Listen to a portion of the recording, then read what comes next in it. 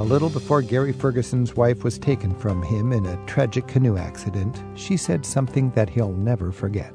She laid her paddle down on her lap and she looked up to the sky and she said, "Thank you, universe." Coming up, we'll hear how the wilderness can play many roles in our lives. Swimmer Diana Nyad tells us how her record-setting open ocean swim from Cuba to Florida let her prove that she really could beat the odds. Who am I? Am I a person who commits to a big dream that maybe is untouchable, maybe can never be done, but it's worth the journey? And historian Brent Glass takes us to a few of the places where women have changed American history. We'll start with Harriet Beecher Stowe's home in Hartford, Connecticut, which is devoted to issues of social justice and social reform, some of the same issues when she wrote Uncle Tom's Cabin. Come along for the hour ahead. It's Travel with Rick Steves. Maybe the fifth time is the charm. For decades, Diana Nyad wanted to swim all the way across one of the most dangerous ocean passages in the world. It wasn't until she was 64 years old that she finally completed all 111 miles of the shark-infested crossing from Havana to Key West. And she set a world record.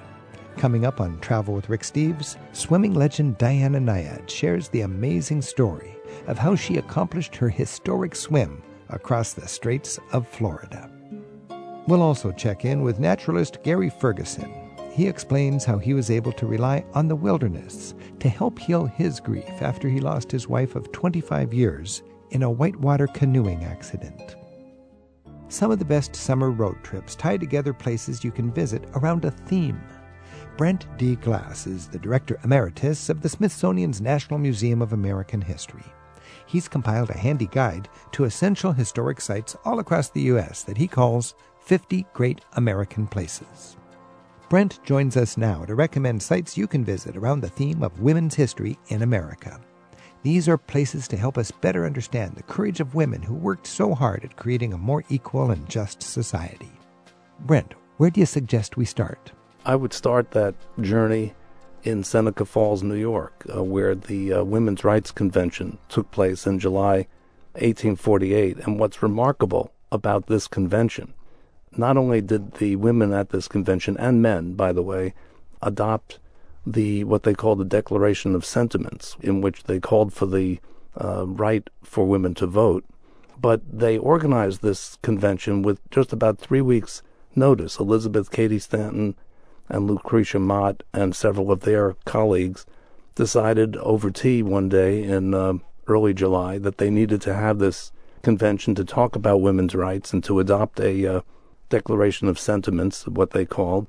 And 3 weeks later, 300 people showed up. And this is in the day before fax machines or internet or telephones. And they got the word out, and men and women convened in Seneca Falls. And today you can visit the Women's Rights Convention Historic Site, which is a National Park Service site, and learn all about these extraordinary women who persevered after many, many years to finally have the 19th Amendment passed in 1919, which gave women the right to vote in federal elections. So that was like 70 years later, and that sort of kicked it off in a lot of ways, 1848. Yes. And when we go to there in Seneca Falls, New York, we find Elizabeth Cady Stanton's home, part of the national park. And physically, what else is there? What would we see when we visit? We would see the Wesleyan Chapel, which is the place where the convention took place. And this chapel has been restored. It was used for many, many different uses after it ceased use as a chapel. But somehow it was saved by the National Park Service and faithfully restored. And you can get some feeling of what it might have been like on that hot July weekend to debate these issues, and it was not a foregone conclusion that the convention would adopt the entire Declaration of Sentiments, and especially this very radical idea of women voting. But they did, and 150 people who attended the convention, men and women, signed the Declaration. Wow! Well, and there's also a museum there next to the chapel where you can learn more about the history of women's rights and the women's rights movement. Take us to another site that celebrates impactful women in our history. Only a few miles from Seneca Falls is Auburn, New York, where Harriet Tubman spent the last 50 years of her life. And there is a historic site there, and her home is open to the public, a very modest place on land that she purchased from William Seward, Abraham Lincoln's Secretary of State. And the Seward home is also open to the public in Auburn. So that's a place that I would definitely put on my list. And Harriet Tubman now has achieved new fame and notoriety because her image will appear on the $20 bill. So you could take a $20 bill there and spend it to get into Harriet Tubman's home. I think that would be money well spent. And just very briefly, Brent, what would we see when we go into Harriet Tubman's home? Is it simply a home from the middle 18th century? It's a middle 19th century home, early 20th century home, very modest. She was not a wealthy woman, but the spirit of Harriet Tubman and what she accomplished as a conductor on the Underground Railroad and later as a advocate for social betterment of elderly people. And she had a home there in Auburn where she continued to be very active, also in the women's suffrage movement. So in both of these sites, Seneca Falls and the home of Harriet Tubman, women's rights and civil liberties still issues today. We've come a long way, but there's more to go. And that's right. Take us to another state. What's another site that honors a woman? In Hartford, Connecticut, the home of Harriet Beecher Stowe is now the center called the Harriet Beecher Stowe Center, which is devoted to issues of social justice and social reform, some of the same issues that Harriet Beecher Stowe was concerned with when she wrote her novel Uncle Tom's Cabin. What people may not realize is that Harriet Beecher Stowe and Mark Twain were neighbors there in Hartford for about 20 years. And she was already one of the most famous writer in America and possibly in the world at that time. And Mark Twain was just up and coming in the early 1870s when he built a rather grand Gilded Age Victorian-style house next door to Harriet Beecher Stowe. So that's worth a visit. Brent Glass is our guest right now on Travel with Rick Steves. He was responsible for transforming the Smithsonian National Museum of American History into one of the most visited sites in Washington. Brent is recognized as a national leader in preserving and interpreting American history. He's written a guide to some of the most important cultural and historic sites that have shaped our national identity. It's called 50 Great American Places. In it, he includes tips for online research and nearby sites to help improve your historical literacy as you plan that great American history road trip. His website is brentdglass.com. Brent, in speaking of Harriet Beecher Stowe, I noticed in your book that you mentioned that Uncle Tom's Cabin became the second best-selling book in the U.S. in the 19th century after the Bible. Yes, and she was not only revered in the United States, but also in Europe. She took a triumphal tour of Europe and Great Britain after the publication of Uncle Tom's Cabin. She was probably as big a celebrity in this country and even in several other countries as anyone else in the world. And to this day, on that site, there is the Stowe Center that promotes vibrant discussion of social justice issues. That's right. And then another woman that I think is worth knowing, we have to go much further west out to Nebraska, to Red Cloud, Nebraska, where Willa Cather, the great novelist, lived. She was born in Virginia, but her family moved out to Nebraska with a number of other people leaving the East for the Midwest to try their hand at farming. Her family was not as successful at farming. They moved into this little town, and in her first 10 years or so, she absorbed much of what life was like for the homesteaders in the 1880s and 1890s. And she wrote these amazing novels, My Antonia, O Pioneers, A Song of the Lark, which captured the life on the prairie in the late 19th and early 20th centuries. And her books continue to be a great window on what American history was like for those people, many of them immigrants from Europe at that time. The Willa Cather Foundation has preserved her home and a number of the buildings that she writes about in her novels, and they've also preserved a 600-acre park that is never been plowed prairie. So this is 600 acres that for some reason never was used for farmland, and so you have a sense of the landscape that she wrote about in her novels. That is so integral to the American story, the whole westward movement. And Yes. to have somebody of her talent writing so vividly and intimately about the closing decades of the frontier period, that's a huge and unsung contribution to our culture. Just so we can, a century later, imagine what it would be like to be a mother gathering her children together in a storm shelter Yes. as a tornado Yes. approaches. Oh. Well, she captured all of that, and the nice thing about Willa Cather is how accessible she is. Her books are assigned in high school, but adults can read it at any age, and I just have come to really admire her power of description and her gift, really, for creating these great characters that help us understand what that period was like. This is Travel with Rick Steves. We're talking with Brent Glass. His book is 50 Great American Places, Essential Historic Sites Across the U.S., and we're talking about great sites in America that feature great women in American history. So, Brent, we've been talking about 4 women so far who have sites about them. If you think about women's contribution to us appreciating the story of America, what else would you want to be sure we come away with? There are so many women who I would say are anonymous in many ways for the work they did to preserve American history. The first preservation project in this country was accomplished by the Mount Vernon Ladies Association, who saved George Washington's home in Virginia.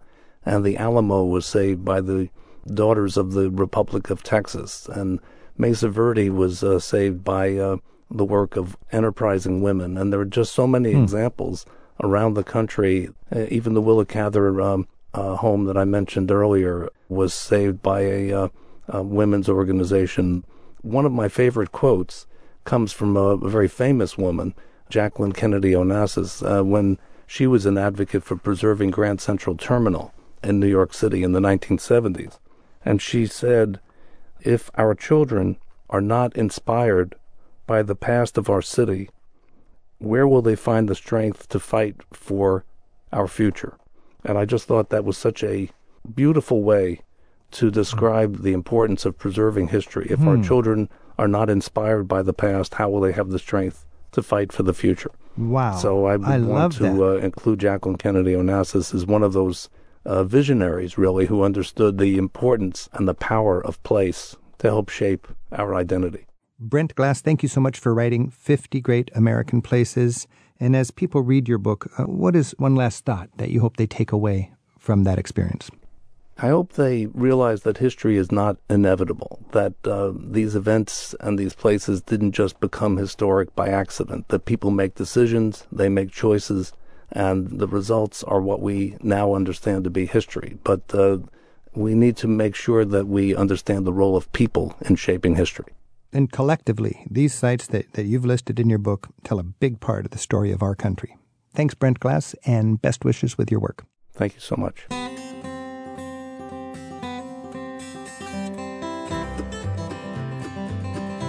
You can find links to our guests at ricksteves.com/radio, and we look forward to your emails at radio@ricksteves.com. Up next, we meet a remarkable woman of today. Diana Nyad tells us how she never gave up and finally set the world's long-distance swimming record from Cuba to the Florida Keys. It's Travel with Rick Steves. Never give up. It's more than just positive thinking for Diana Nyad. Diana set a long-distance open-water swimming record by swimming for 53 hours from Cuba to Florida in 2013. That's 111 miles.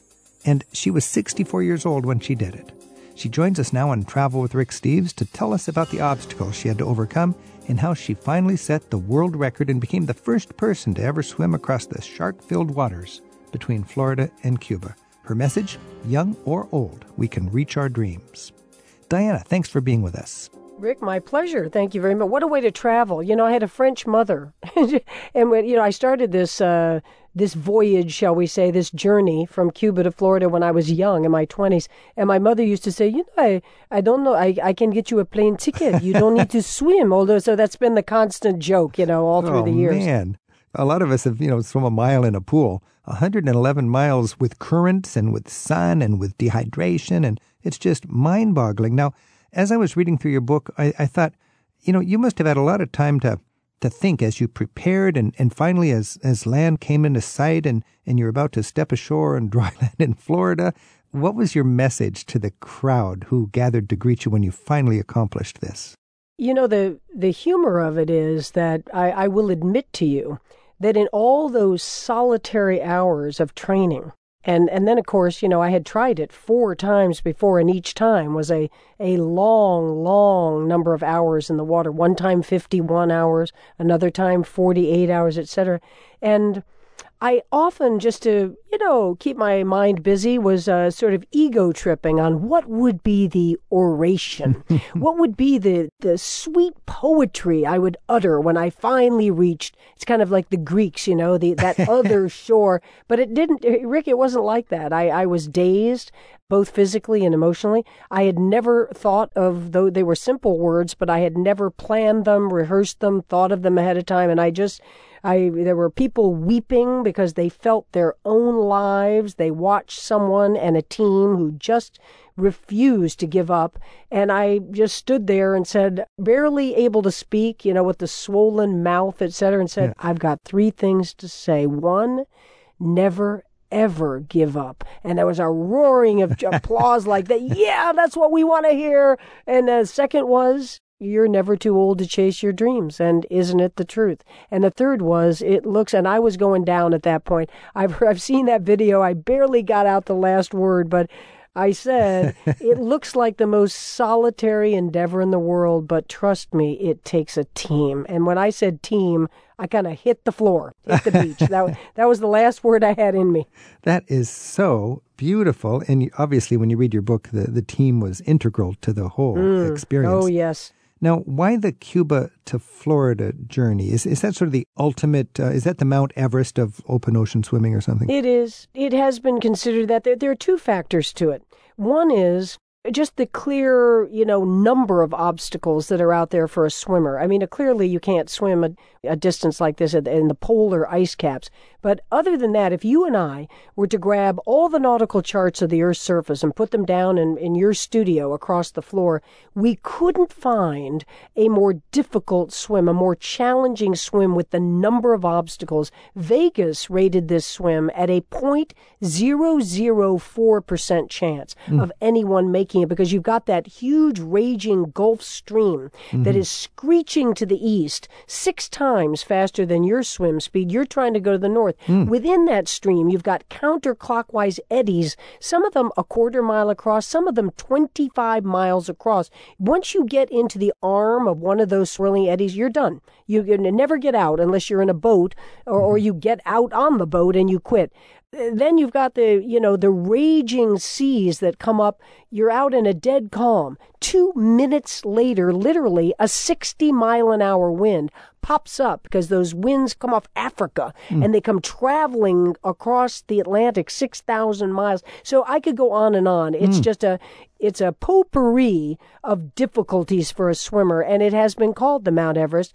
Then on the other hand, what attracted me to it, and many people, is history, geography. You know, the reason people first swam across the English Channel, you know, they call it a blue jewel of a planet. We could pick 1,000,000 100-mile distances or 21-mile distances here or there. The Hellespont is famous. You know, the Catalina Island swim is famous. But the English Channel back in 1875, when Captain Matthew Webb first swam it, that's his history between the British Isles and the continent of Europe. It's Charlemagne. It's the Battle of Hastings. And, you know, in the end, it was World War II. It was everything. And Cuba, I dare say, I don't think there's a more storied body of water on our planet today than that, you know, that stretch between Florida and that forbidden island that since 1959 we have not been able to visit, and they have not been able to come here. So that was clearly part of the draw for me, was connecting our peoples. Before we leave the English Channel, how many miles is the English Channel?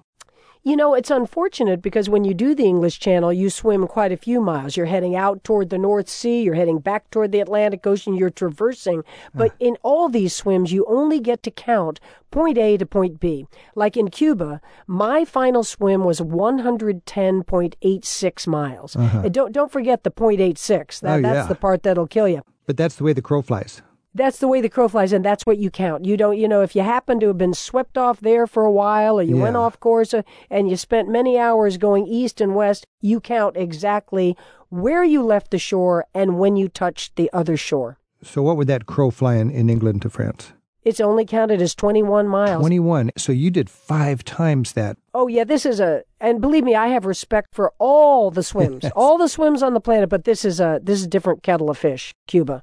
Diana Nyad's our guest right now on Travel with Rick Steves. Diana's one of the world's most accomplished swimmers. Her 111-mile open water swim from Havana to Key West set a world record. It also showed that determination can overcome almost any obstacle when pursuing a lifelong dream.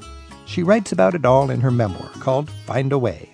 Her website is diananyad.com. That's spelled N-Y-A-D. What about the political subtext? You swam from Cuba to Florida, not Florida to Cuba. Was there any backstory about that? Well, part of the backstory is that I wanted to finish in my country. Mm-hmm. That was my home state, also of Florida. I grew up as a kid during the Revolution, looking out over that water, saying, where is it? Where is that forbidden, mystical land of Cuba?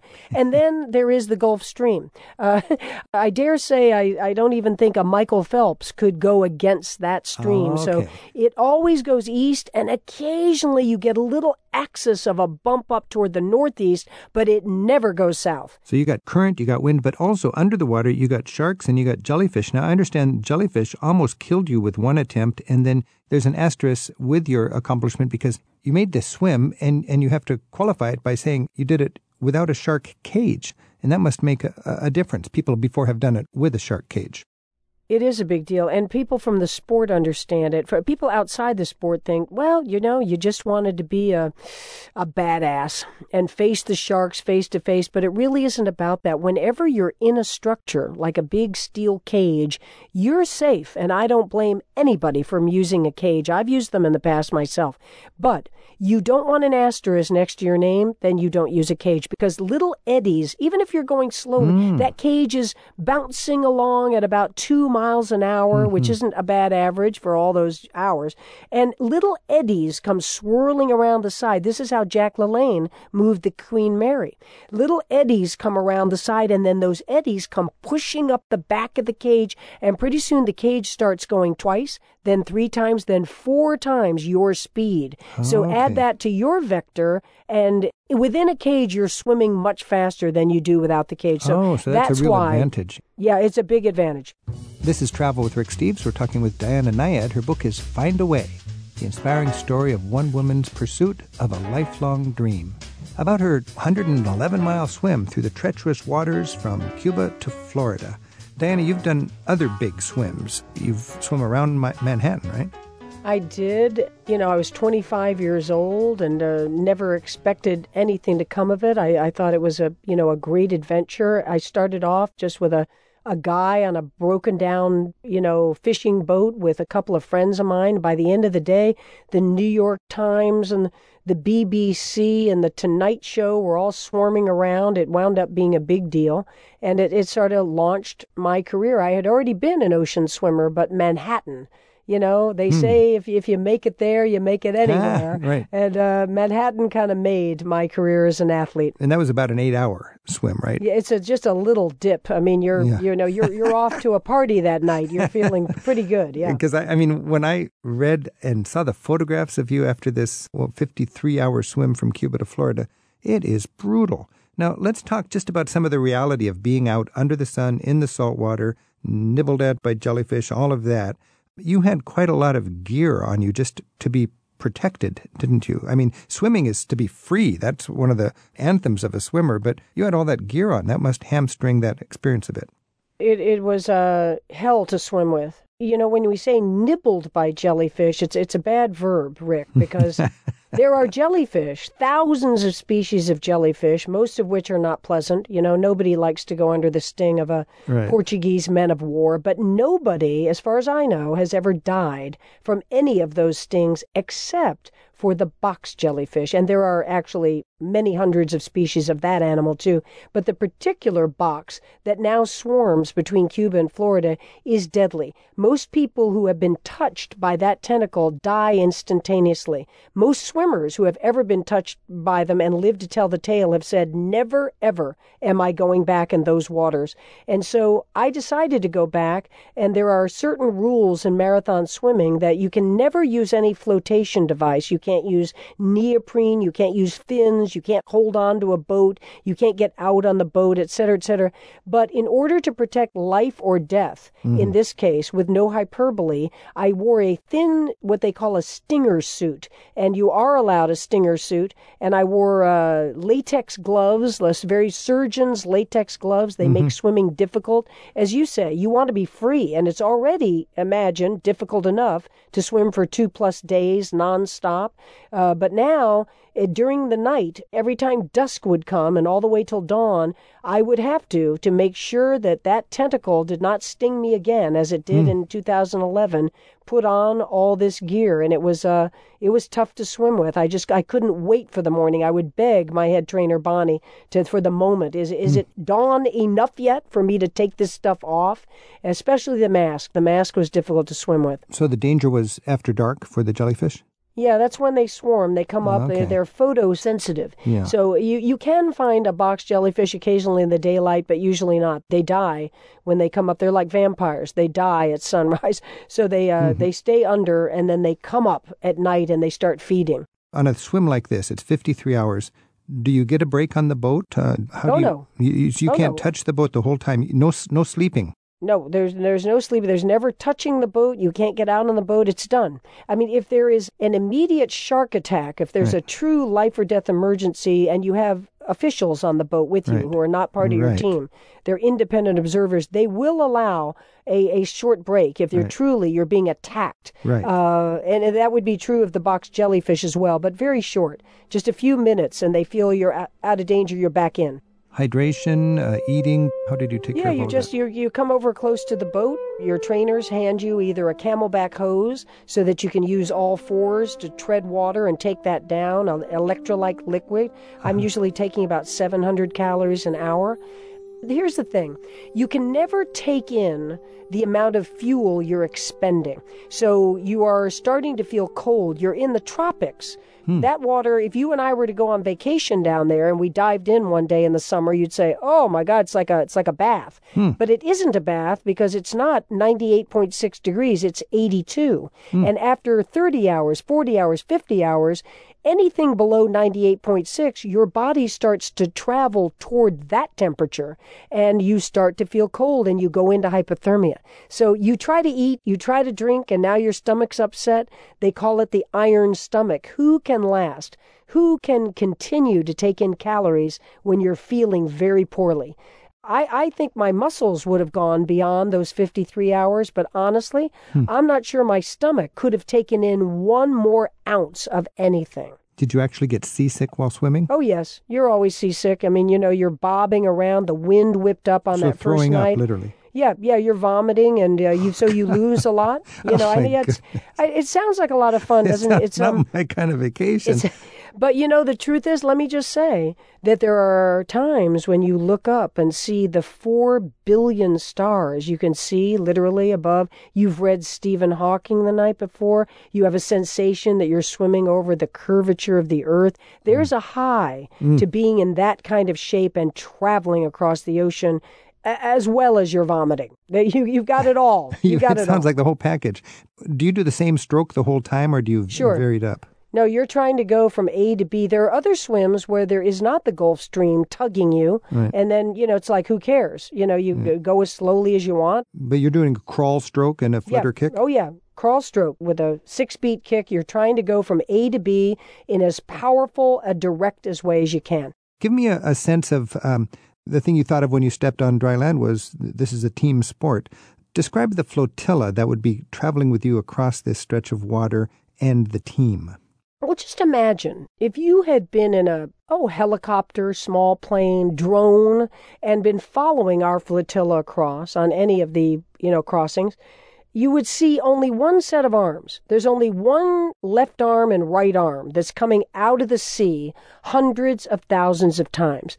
But next to me, there are two kayaks. One is carrying a shark shield, the other's carrying an antenna, and one is way off to the right, one's behind me, and they're creating an elliptical field of electricity below me that most sharks are bothered by. Their sensitive sonar doesn't like to come in contact with that electricity. On the other hand, a shark is hungry, 50, 60 miles offshore, hasn't eaten in a week, they'll come right through that electricity. So then, if you were in your drone camera above and watching our flotilla, you'd see a couple of divers, especially at night, under me. They're looking. They don't have any fatal gear. We don't kill any animal on our watch, but they've got big pieces of PVC piping. If an animal comes up too close to me and thrashes around, my divers will bump them on their sensitive snouts, move them down, move them out, so they're the divers. The boat next to me is kind of the epicenter of the activity. That's where my personal handler team is, the medical team, the shark team, the jellyfish team, the navigation team. They're all on that boat, and believe it or not, even for 53 hours, they are always busy. They're in crisis. They're handling all kinds of nature elements. They're out ahead researching, where they're trying to get, everything we can to get us across. And then there are 4 boats that come along behind us and to the side that are kind of like the resting platform. So a couple of shark guys work hard for 90 minutes underwater against resistance. When they come up, they are fried. They go back to their boat. They relax. They get some food while another team goes under and works under me, and then the other guys come back in. So we've got a flotilla of 5 boats, 44 people. It's an expedition. It truly is. And it's a team that knows how to work together, almost like in a pit stop in a racetrack or something like very this. Very much. They're in sync. And there's a chain of command, and they all know what they're doing, and they handle emergencies, medical, navigation. It's a tight team, for sure. There's more with Diana Nyad on her successful 2013 swim across the Straits of Florida in just a minute. We'll also hear from naturalist Gary Ferguson, who survived a nightmare canoe incident in the white water of northern Ontario. He'll tell us how time and nature help to heal his grief. That's all just ahead on Travel with Rick Steves. We're at 877-333-7425. 53 hours after she jumped into the ocean waters off Havana, Cuba, Diana Nyad climbed onto the beach at Key West in Florida. She's our guest right now on Travel with Rick Steves as we hear how she set a world record for open ocean endurance swimming. Despite plenty of setbacks, she never gave up on her dream to set the world record and finally did it at age 64. Diana writes about the experience in her memoir, Find a Way, which is now out in paperback. Diana, there must have been a lot of mind games your body was playing with you, and great fatigue and boredom and eureka's and hallucinating. Can you talk just a second about that? I have a tremendous regard for all of Earth's extreme adventurers. If you tell me you've run across the Kalahari Desert in 124-degree heat, you have my respect. And the same goes for the people who trek across Antarctica, climb Annapurna, K2, all that. But the one difference might be, I don't know what it's like at the top of the world. I haven't experienced, altitude sickness, all that. But what's different for me is an extreme state of sensory deprivation. Your eyes aren't working well anymore. You've got fogged over goggles. You're turning your head once a second to the side. You don't see much of anything. Your ears, you've got this tight cap over your head trying to keep the heat in your head, and you don't hear much either. So you are in the interior of your mind in a very short time. I've been kind of a fan of lay astrophysics my whole life since I've been a kid. And so I read Hawking and others of the cosmos writers the night before I do these swims. And there's no place. You and I could go out to dinner forever and talk about the majesty of the universe. But when you're out there on your own steam and you're in that inky water in the middle of the night and you look up and see the galaxy, from that ocean, that far from shore, you trip out on, the Stephen Hawking that you've read the night before. So, and then you're in hallucinations. I thought I saw the Taj Mahal on that last successful swim. It was there. I never questioned why it was floating over there, but I was enraptured by it for a long time. So yeah, your mind is out there. I'm singing songs, trying to count logarithms of numbers, singing a playlist. Esther from Dallas has emailed us, and she says, you make all of us baby boomer women so proud. And I'm sure there's a lot of women that echo that thought. She asks, what was your daily routine for training? The training is what it's all about. And I suppose, many people have said it in different ways, but it's all about preparation. I don't care whether you're, a kid taking your SAT exam or, you're preparing an astronaut preparing to go into space for the first time. It's all about the no stone unturned preparation. And when we would go out to do a 14-hour swim for training, never, ever, if I come into the boat after a long day, maybe it's been a whipping wind, I haven't been in shape yet, 14 hours is going to be a tough day. If I come into the boat and it's only 13 hours and 58 minutes, who would care? We're the ones who make up the training schedule. I'm the one who makes it up. Isn't 13:58 the same as 14?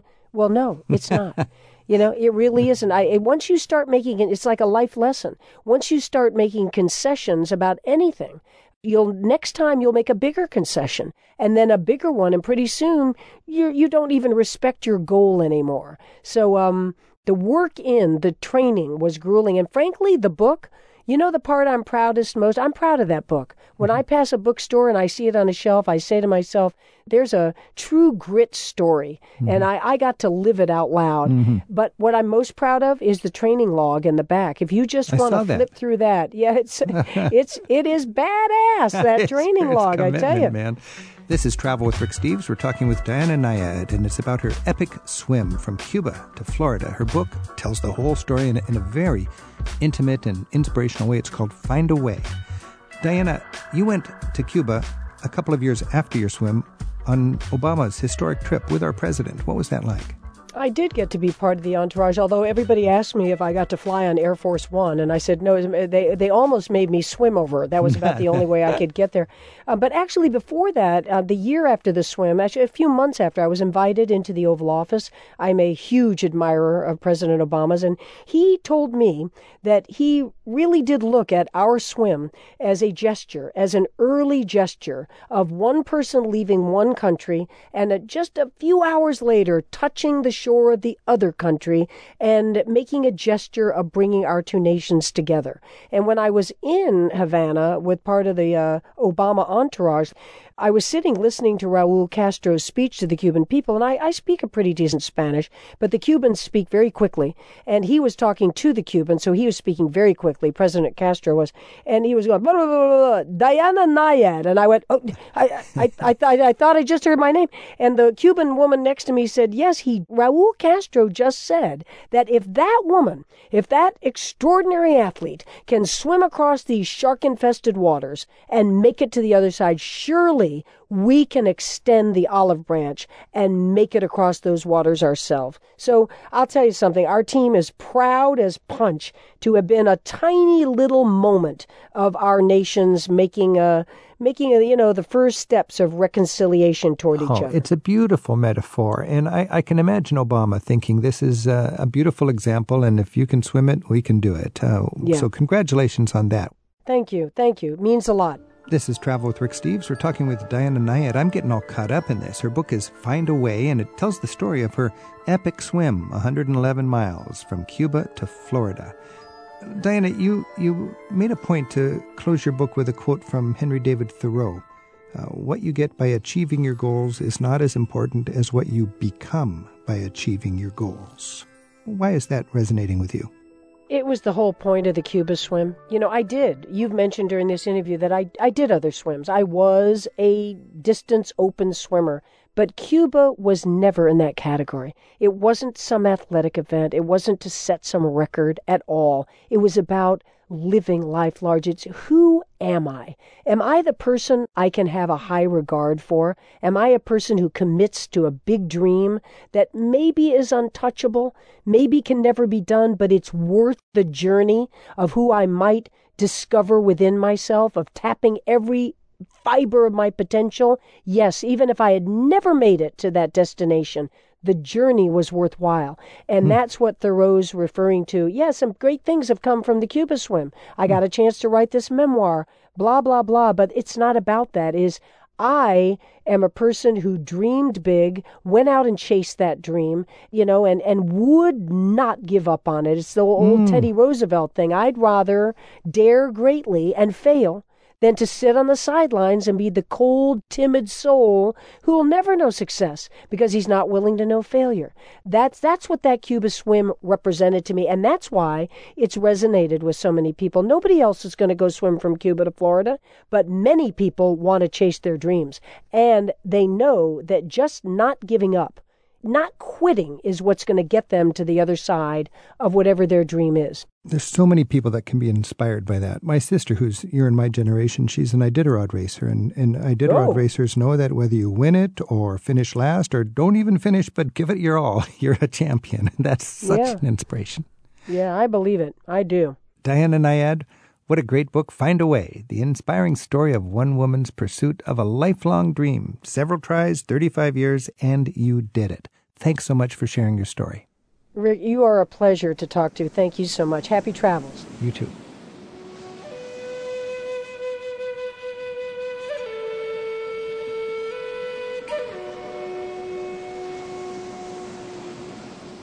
It only took a moment for the icy white water of a river in the North Woods to change Gary Ferguson's life forever. I'd like to take a few minutes with you right now to revisit an interview we recorded a couple years ago with Gary that includes some material we didn't originally have time to feature here on Travel with Rick Steves. It's a very intimate conversation, as Gary explains how he was able to let the wilderness heal his grief after losing his wife of 25 years on a springtime canoe trip. Gary writes about it in The Carry Home, Lessons from the American Wilderness. In May of 2005, my first wife Jane and we had been married just shy of 25 years and were constant wilderness companions for each other. We had been up on holiday, if you will, in northern Ontario, doing some canoeing, some whitewater canoeing. We were pretty experienced at that particular sport. And we stopped on a rainy day to do what was supposed to be the equivalent of a couple-hour walk in the park on a river called the Kopka River. And unfortunately, there had been an ice storm in the area not long before, and trees had fallen down. And so at a portage place, and a portage place is where you get out and carry your canoe around something that's unrunnable. In this case, it was a Class 5 furious rapid, had been moved because of this ice storm closer to the head of the rapid.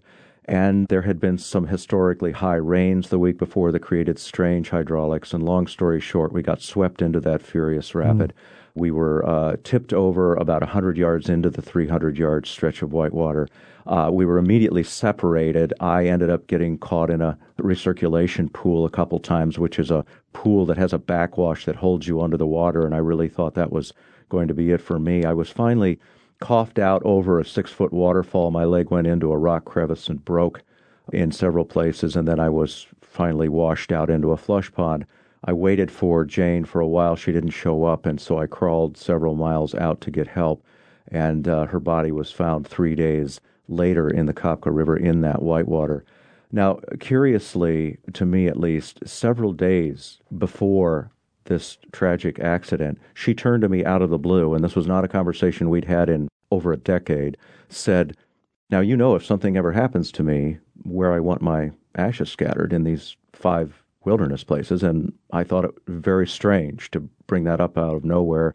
And I ticked off those 5 places, and a few days later, she was gone. And in many ways, that request that she made to have her ashes scattered in those wild places was significant in my moving through this terribly difficult period in starting from a dark, hopeless hole and ending up years later because of these wilderness areas and because of her request.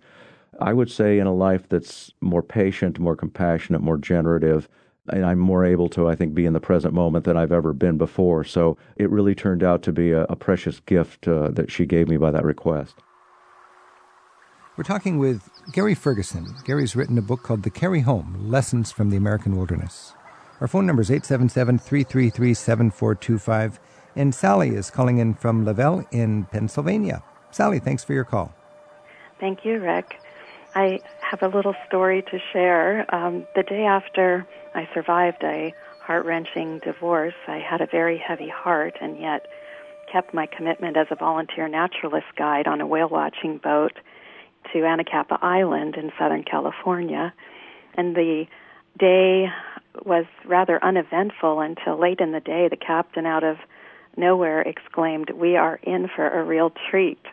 And he turns on a recording of Mozart, and we're suddenly surrounded by hundreds, if not thousands, of dolphins on every side as far as our eyes could see, just literally several feet off the sides of the boat. And as I leaned into the breeze, I couldn't help but laugh with delight with the sea teeming with all these amazing creatures. And at the end of the afternoon, as the guests departed, this one woman came up to me and gave me a huge hug and said, "Thank you so much. You really made my day." And I was perplexed and said, "But why?" And she said, "It's your joy." And in that moment, I marveled how the deepest sorrow of my life was intermingling with this sublime joy that nature brought me that day. And it didn't take away the pain in any way, but it gave me a sense of moving into the future and a hope that there was healing and that we could experience the hardest things in life and simultaneously experience the great joy and beauty and grace that the natural world brings to us. What a beautiful image that is. You know, it reminded me of something the Paiute culture said frequently, and that is that beauty and chaos stand together. And that it's a reminder that so many times of our lives we have to hold both the challenging circumstances and right alongside those challenges are so many beautiful things. I think sometimes we make the mistake of trying to pick just the beautiful ones, but it's actually being able to hold both at the same time, as Sally was able to do on that day, that really does make life livable. Gary, in your book you write about wilderness therapy. Is this related to that? Yes, it is in a very big way. I happened to write a book called Shouting at the Sky a number of years ago where I followed a very compassionate-based, therapeutic-based wilderness program in southern Utah for at-risk teens who were struggling with very severe drug addictions and other issues, and they spent 8 weeks in the wilderness. And when I got to the end of my time with them, I followed them for a year afterward and asked them why that program worked where others didn't. They were really veterans of every kind of imaginable intervention, from suicide lockdowns to drug rehab centers and you name it. But this program actually worked at a rate of about 3 times better than those traditional programs, and I asked them why. And they had 3 common responses. One was that it was the first place I've ever been where what I did mattered.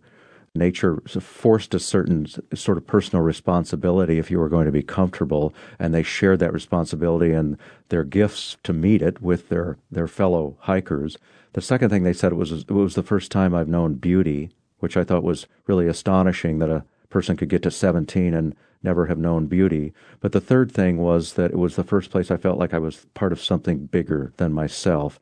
And so those gifts were, in their minds, what allowed them to heal from very, very serious dysfunction in their lives and claim their own personal power. So, yes, it reminds me very much, Sally's story, of those kids. While I realized that the heavy rock of sorrow in my heart wouldn't be there forever and there'd be better days ahead, I didn't expect the better day to be so sublime and the very next day.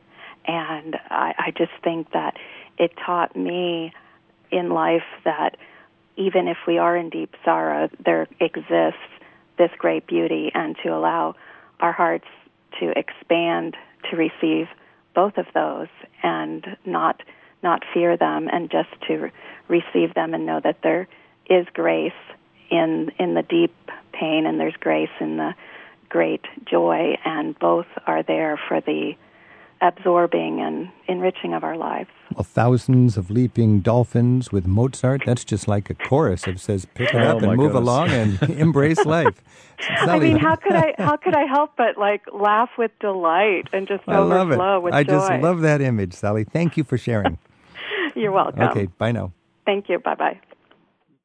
Gary, just hours before your wife Jane's death, you described it was the last peaceful moment you had with her in nature. What happened?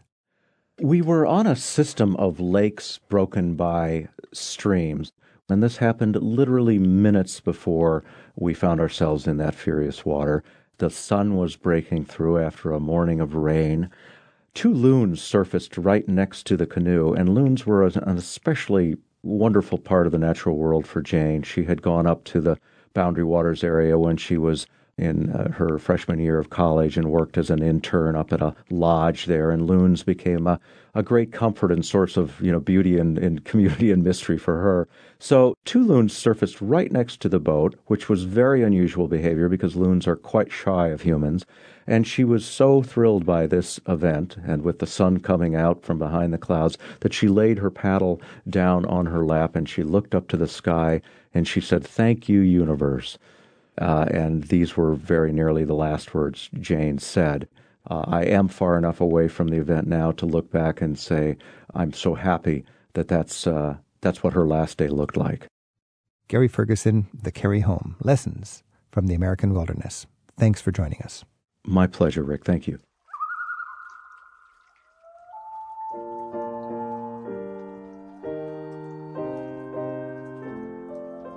Travel with Rick Steves is produced by Tim Tatton, Isaac Kaplan-Wilner, and Kazmira Hall at Rick Steves Europe in Edmonds, Washington. We had editing help this week from Sarah McCormick. Thanks to National Public Radio for their help this week. You'll find guest information, program extras, and you can listen again on demand at ricksteves.com/radio. Rick Steves teaches smart European travel. At ricksteves.com you'll find an archive of interviews from his radio show, free audio tours of Europe's top sites, and a world of information to help turn your travel dreams into smooth and affordable reality. Begin your next trip at ricksteves.com.